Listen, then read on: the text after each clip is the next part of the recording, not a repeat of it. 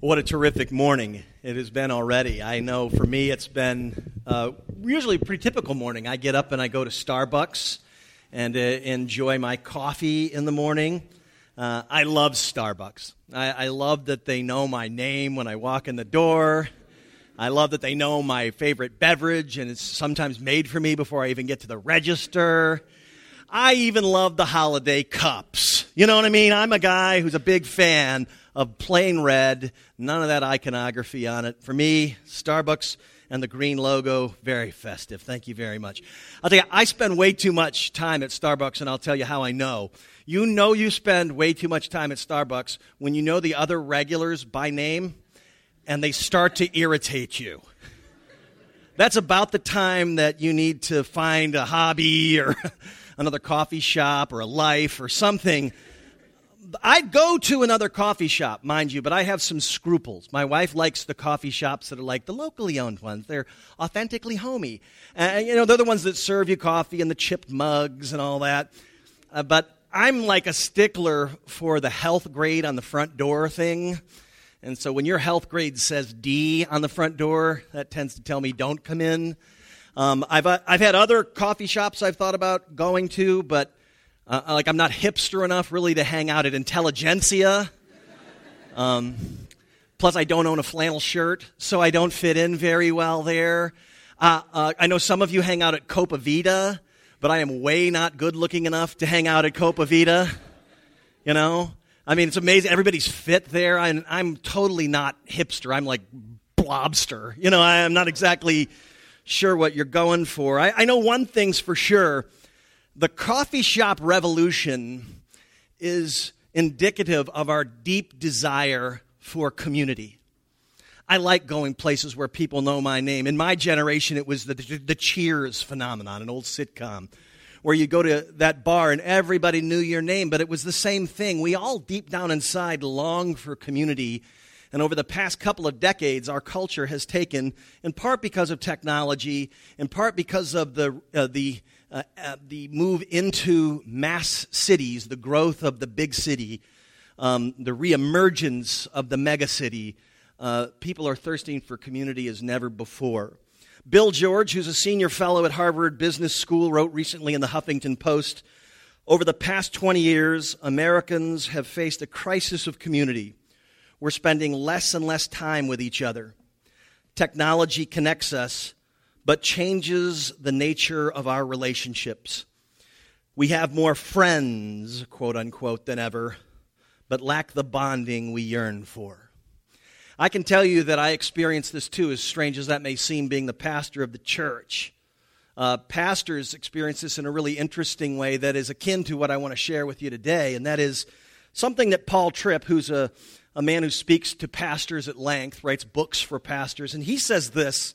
He says, churches forget that they've called a person who's a man in the midst of his own sanctification. This tends to drive the pastor into hiding, afraid to confess what's true of him and everyone to whom he ministers. So the nature of a lot of churches in America is that the pastor himself is actually retreating away from community. Today, we come to the conclusion of our message in 2 Corinthians. The Apostle Paul is going to end this letter. It's been a year-long study for us, and he's going to end it by issuing a benediction in much the same way we do our worship services. It's a pastoral practice that dates all the way back to the Old Testament, to Aaron, the brother of Moses, who founded the priestly tribe of Levi, when the Aaronic blessing is what I issue every week. May the Lord bless and keep you. May the Lord make his face shine down upon you and be gracious unto you. May the Lord lift up his countenance on you and give you peace. Paul's blessing, his benediction, is used regularly in Christian churches to summarize the ongoing function of the triune God, the grace of the Lord Jesus Christ, and the love of God and the fellowship of the Holy Spirit be with you all. Embedded in these final words of Paul's letter to the Corinthians is a call for all believers to draw close to one another in community as God does. I want to review from last week. Brooks concluded his message in Paul's concluding words with verses 12 and 13, which read, "Greet one another with a holy kiss. All the saints greet you." Now, we didn't include verses 12 and 13 again because we wanted an outbreak of affection here at Prism Church, although worse things have happened. In fact, when we start talking about affection, it's really tough for pastors to figure out just how to be affectionate, particularly with the women of their church. And in a multicultural church, it's even more challenging. I'll give you an example of what I mean. Historically, Latin and African American cultures are particularly affectionate. So it is not uncommon for Isis here in the front row to come up and give me a big hug. All right, and for me to go, "Hi, good to see you." Asian culture on the other end of that spectrum is not necessarily always big on the initial physical affection. Maybe in their close family they do, but they're not particularly fond, generally speaking, of their pastor coming up and throwing his arms around them. Not sure anybody is, but I know for sure that in our culture, I just have kind of had to weigh that. The women of white culture, all I have to do is just be careful not to bring up the subject of traditional gender roles, and I'm fine. So, I can do whatever I want. Today, I include verses 12 and 13 again to show the connection between our experience of God and our experience with each other. We are conduits to each other for His grace, and one of the biggest means by which we experience God. Apart from genuine, heartfelt connection to others in your church, you will be shortchanging your spiritual growth. And you'll be missing an opportunity to glorify God. I have two thoughts from Paul's benediction to us today, and they're both related to the community of God, and I mean that in two senses. The community that is God and the community that is God's. Let me start with the first one so you know what I'm talking about. Benediction reality number one is that a community made us. A community made us. Listen to this benediction. "The grace of the Lord Jesus Christ, the love of God, the fellowship of the Holy Spirit be with you all." It's speaking of the triune God. Paul is speaking what was told of him, what the disciples heard when Jesus came to them in Matthew chapter 28 and said, "All authority has been given to me. Now go and baptize in the name of the Father, the Son, and the Holy Spirit." Jesus is communicating to us because it would be difficult for human beings to have any real conception of what the God of all eternity is like. He is saying, we are three persons in the same being. The Westminster Confession states that the chief end of man is to glorify God and enjoy Him forever. Another way to say that would be to say we have two obligations in life: to imitate God for His glory and to emulate Him for our good. To imitate God for His glory, that He might be seen in and through us, and to emulate Him for our best, for our good, for His desire to see good things come about in our lives. We were made by God in His image, and therefore, the triune God of Father, Son, and Holy Spirit, being by definition a community, is calling us to the same. It glorifies Him. We were hardwired to be in community, and to live any other way doesn't work. The Holy Trinity, Father, Son, and Spirit, serves and needs each other within the Godhead. You say, what does the Trinity mean? Let me try to come up with a metaphor that will help you. Hey, a triangle. You may have seen one of these around our church. A triangle would demonstrate, yeah, there you go. The clarity of the triangle is that Father, Son, and Spirit are separate, but yet they share an essential being, namely that they are all three God. They are separate persons. They are one in being. And verse 14 says, as the Trinity exists as a church we're supposed to exist. Verse 14 says, "The grace of the Lord Jesus Christ, the love of God, and the fellowship of the Holy Spirit be with you all." As a church community, we're to emulate its manifestations. And listen to these things as we look at verse 14 again. Grace, unmerited favor. The grace of the Lord Jesus. We're to emulate that to each other. We're to extend unmerited blessing to each other. Jesus' gift to us was not conditioned upon anything in us. And then we go on to the love of the Father. We're to emulate the love of the Father. We're supposed to experience that through each other. This is something we're called to. To emulate, to imitate God is more than just to be morally pure, although it is clear that that's part of our call as Christians, is by doing the things that are pleasing to God, we are actually reflecting His character to the world. But there's a more foundational concept that's contained in imitating God, which is if He lives in community, it glorifies Him that those He created would be in community as well. And then the fellowship of the Holy Spirit.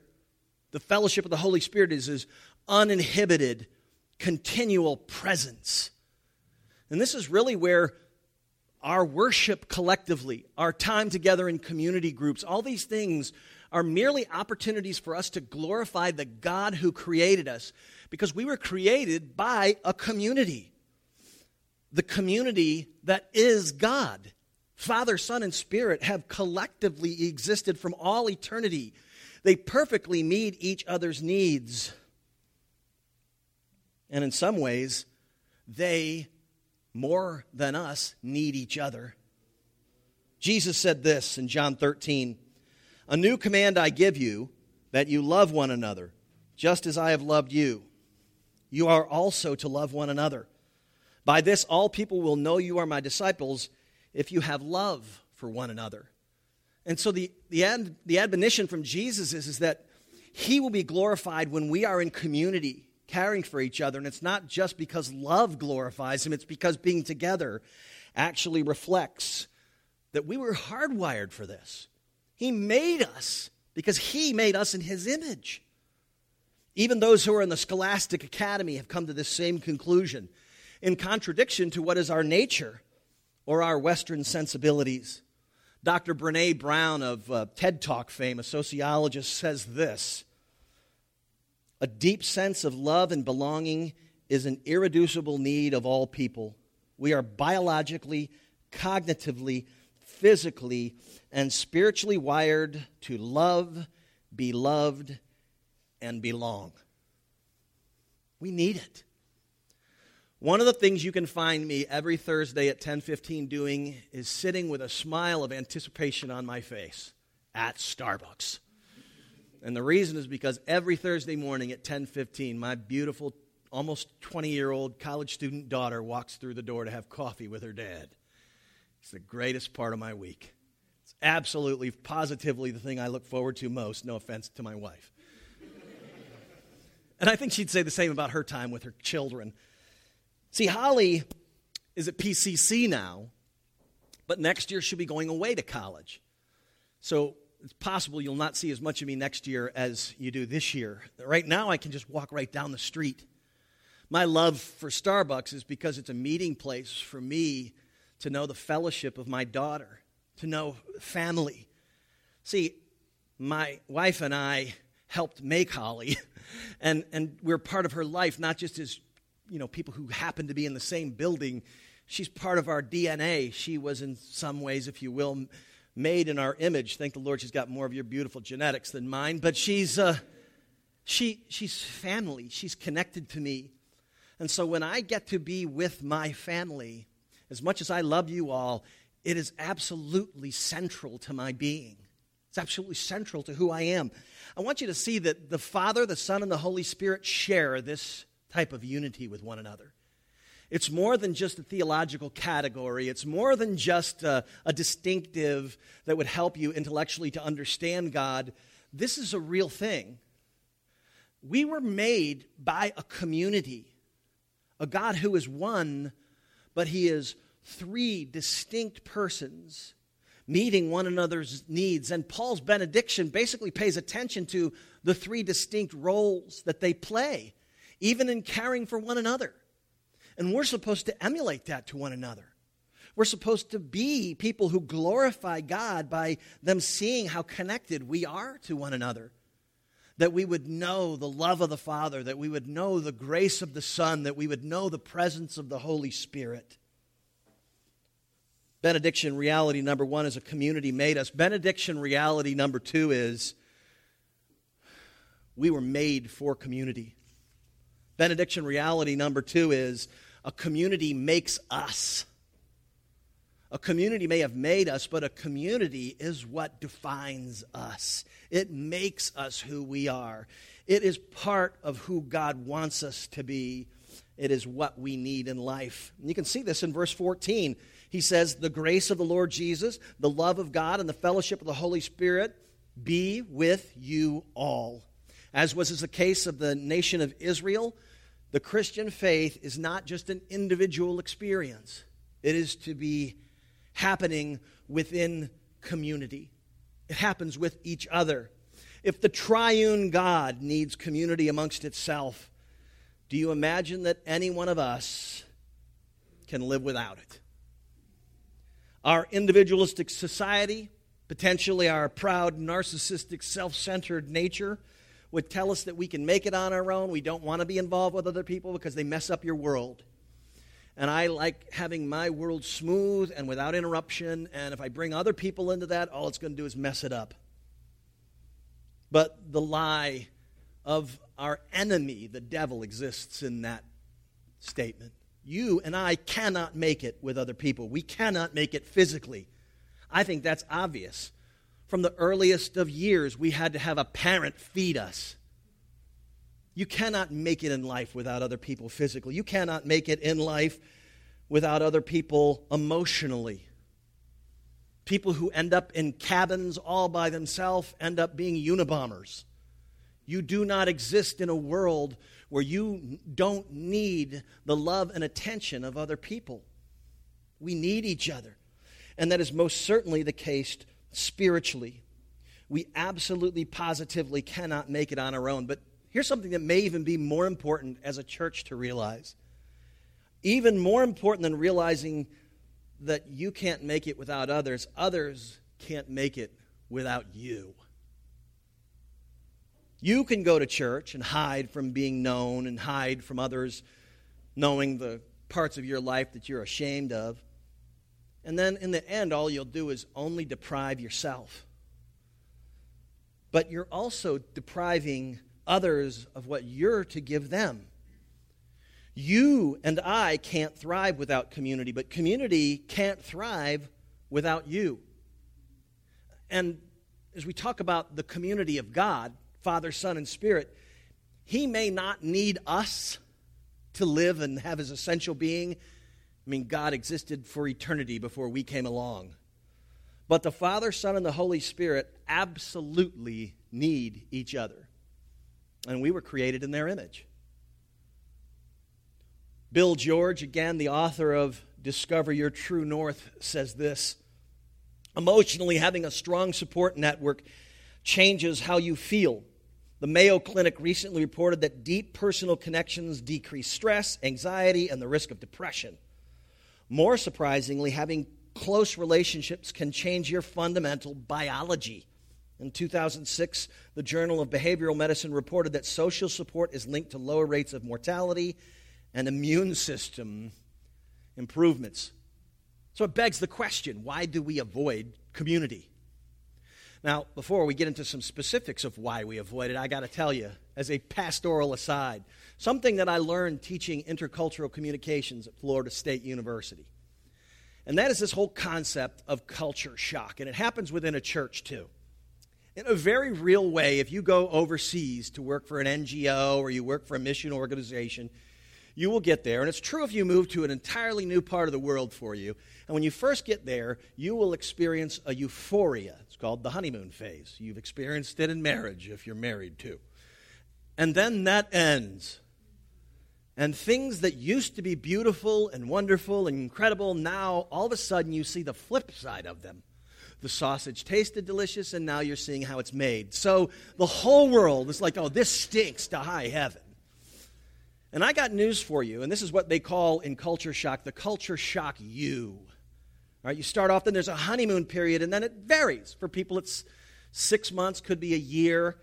I can tell you in church life, it's generally, and we found this here at Prism, 6 months. And then what happens is you have to fight through a period of adaptation and then integration. And if you don't fight through that, what you'll do is you'll instinctively jump to a new environment and experience a new honeymoon period. And then like many millennials, no offense to you if you're a millennial, like most millennials, you'll bounce around every 6 months to something new. I'm not happy, I'm not happy, I'm not happy, I'm not happy. This happens in church life too. It'll happen here. It'll happen in the biggest church in our area. What happens is you'll go there and everything will be new. The music is new. The pastor is new. The people are new. The building is new. 6 months from now, guess what? The new car smell is gone. The pastor's messages are all the same, and how come he talks about grace all the time? Can he move on to another subject? The music is the same. That guy is so good looking, it's distracting. How come we can't have a guy up there who just looks like the pastor does, who's not distracting at all? I mean, the things get the same. And then you have to decide, am I here or am I gone? And I'm not saying this to keep you here. I'm saying this to kind of sort of warn you that no matter where you go, this is going to happen again. You may not be called here, and that's fine. If God's not calling you to be a church person here, totally okay. I mean, we'd love to have you, but we understand. But what's going to happen is, in a church, if you don't have a meaningful relationship, one that actually connects you to other people, that you find life-giving within 6 months to a year, you'll be gone. You'll be gone to the next church, or you'll just say, I've had enough of this whole church thing. I'm just going to go back to playing soccer on Sunday mornings because at least when I hang out with my soccer buddies, we're hanging out together. I don't know anybody at church. Well, this is the call of the church. Christian believers are called to actually create community that is life-giving. So what keeps us from doing so? I would say that the scriptures testify that it is our inability to fully embrace the gospel, to believe and comprehend what Paul was talking about in his beautiful benediction. That by the grace of Jesus Christ, we are made acceptable and freely enter the presence of the Father to enjoy the love of God. And as a result of our conversion to the faith, the presence of God lives in each believer, and the fellowship of the Holy Spirit unites us together. See, it's forgetting this when we fail to realize that we're acceptable to God by the grace of Christ alone, forgiven and made holy by the gift of His righteousness. When we fail to see that our true identity and purpose is rooted in being dearly loved daughters and sons of God in a relationship with our Heavenly Father. When we forget that we are joined mysteriously to other believers as a genuine family by virtue of the fellowship of the Holy Spirit, we avoid community. We become self-absorbed because we don't clearly see the picture of God, His unconditional love. His unconditional love towards you. And the inability to see the clear, unconditional love of God disables us from making our lives about focusing on other people and others being first. Until you believe in your heart, until I believe in my heart that God loves you with a passion that is unconditional, you will not love people, you will not love your church community, you will not love the community at large unconditionally. Because you see, God is demanding. He's just demanding. He's just demanding. And you don't know what it's like to be selfless and undemanding of others. There's another component to this, though. Our inability to comprehend the gospel also makes us afraid to show our true selves to others. Many of us are avoiding community because we find out, if people find out I'm addicted to this, that, or the other thing, that they're going to stop loving me or they're going to think less of me. I got news for you here at this church. We're all addicted to one thing or another. We're all people who are struggling, even as believers, to put the gospel central in our lives so that He will mean more to us than the acclaim of others or the possession of things or the exaltation of position. You and I are in a battle together to communally remind each other that we can find our contentment in Christ alone, that we can know real grace and joy in just being his daughters and sons. The gospel unites us in this pursuit. And if I don't know that I'm really okay with God, then the last thing in the world I'm going to let you see is my flaws, because that's going to threaten me. If my real status as a child of God is not the most important thing to me and very real, then I'm going to be worried about my status with you. And that's going to mean I'm not going to a community group to tell you what I've been wrestling this with week or confess my sins to some guy. I'm just not even going to get around people. I'm going to insulate myself. And if we're afraid of what others truly knowing us, that's a really good sign that we need to plunge in more deeply to the grace of God. That's why we talk about the grace of God so much, not because we want you to avoid the pursuit of holiness or acts of righteousness, but because we know heartfelt love for God only comes in knowing deeply that he loves you. Your love for God is only going to come as you comprehend his love for us. We evidence our security in Christ when we override our fears by securely rejoicing in the truth that God the Father is pleased with us as his children in Christ. When we know and live out the reality of being the unworthy but completely forgiven children of God, we won't fear what others think. And we are then free to love them as we've been called to do, for our mutual good and for God's glory. We've got some changes coming up in 2016. One of them in our church is that we're going to move from one service at 10 a.m. to two identical services at 9 and 11 a.m. This starts on January 10th. Now, there's a slight risk associated with this, because for 3 years there was hardly anybody in church here at Prism, and so when people started showing up, a lot of folks were like, "I really liked it. There's some people here. It's kind of fun." And so what happens is if you take a room full of people and you cut it in half, there is a natural sense that maybe this place won't feel the same way energetically speaking. And one of the things that is even more important and a more reasonable and genuine concern is that people that I used to see every week and connect with every week at my worship service, now they're going to a different worship service altogether. So we have determined that while 9 and 11 are 2 hours apart, what we're going to do is at 10 o'clock every morning, we're going to start a coffee plaza out here on the back yard. We're going to have out here in the back behind the church, we'll have tables, we'll have incredible amounts of coffee, hopefully Starbucks blonde. We'll have, that's a good one, yeah, sure. Thanks, Brooks, for throwing that up there for me, buddy. This coffee time that we're going to have is going to extend over the start of the other service. It's going to be this time where we come together to stay connected. Our hope is that this area out here will help us to connect to others who might go to the other worship service.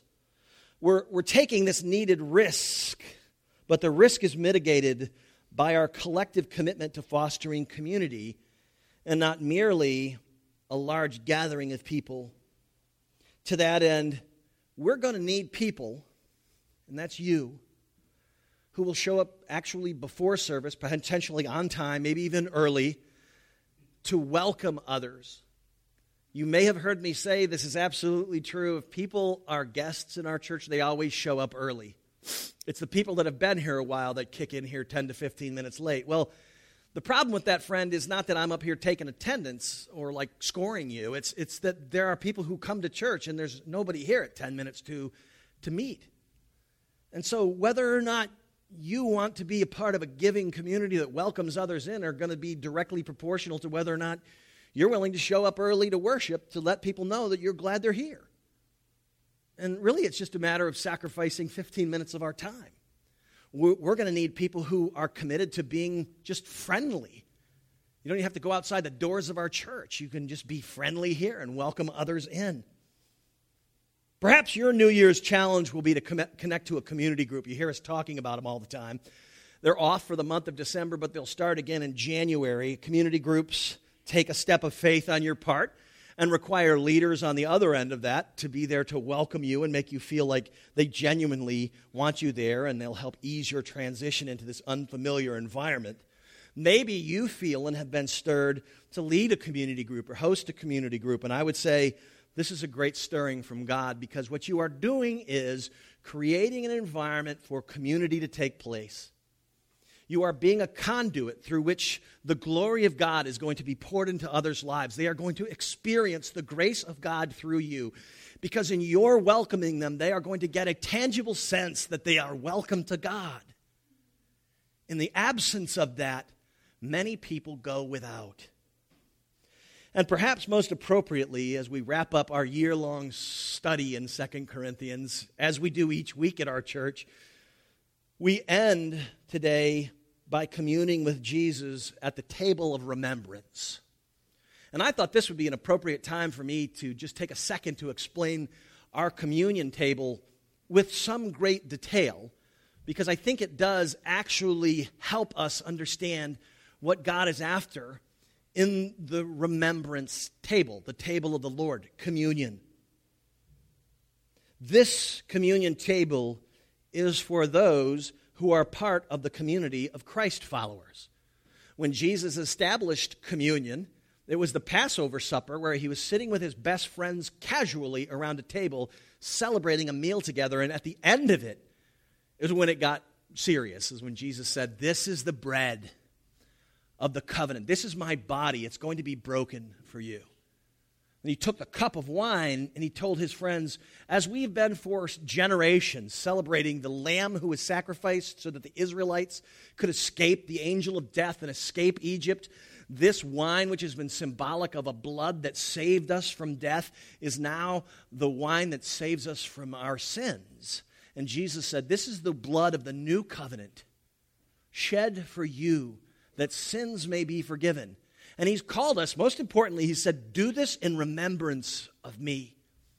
So Jesus did this communion to call his followers to remember what he's done, because it's so easy to forget. He's also called us to be able to publicly make the declaration that we depend on Jesus alone, that we have no hope to make ourselves right before God by virtue of our own good works, that Jesus has sufficiently paid for any sins we've committed or will commit, and that he has, through his gift of grace, his righteousness, made us completely acceptable to God right this second. And when we communally come to the table to celebrate the Lord's Supper, that's exactly what we are declaring. We are declaring his death until he comes again. We're saying his death is what made us right now acceptable to the Father. We are at rest with him. He is expressing his grace, the grace of the Lord Jesus Christ. In this, a person comes to the communion table secure in their relationship with their Heavenly Father, and in so doing experience the eternal love of God. And the person who comes to the communion table is remembering Jesus with other believers, together basking in the fellowship of the Holy Spirit. May the grace of the Lord Jesus Christ, may the love of God, and may the fellowship of the Holy Spirit be with you all. Let us pray.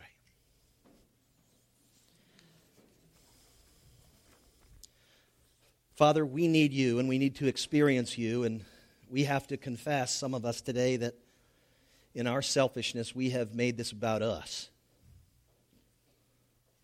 And we have, Lord, not only cheated ourselves out of knowing you in a way that we said we wanted to, but we've cheated others out of knowing you through us. And a lot of it starts because we've very simply forgotten that you have made us acceptable to you. We need no longer fear what others think of us.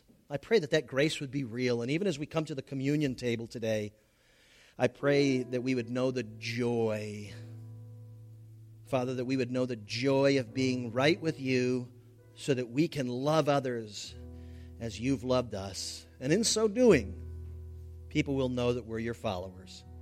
We pray this in Jesus' name and for his glory. Amen.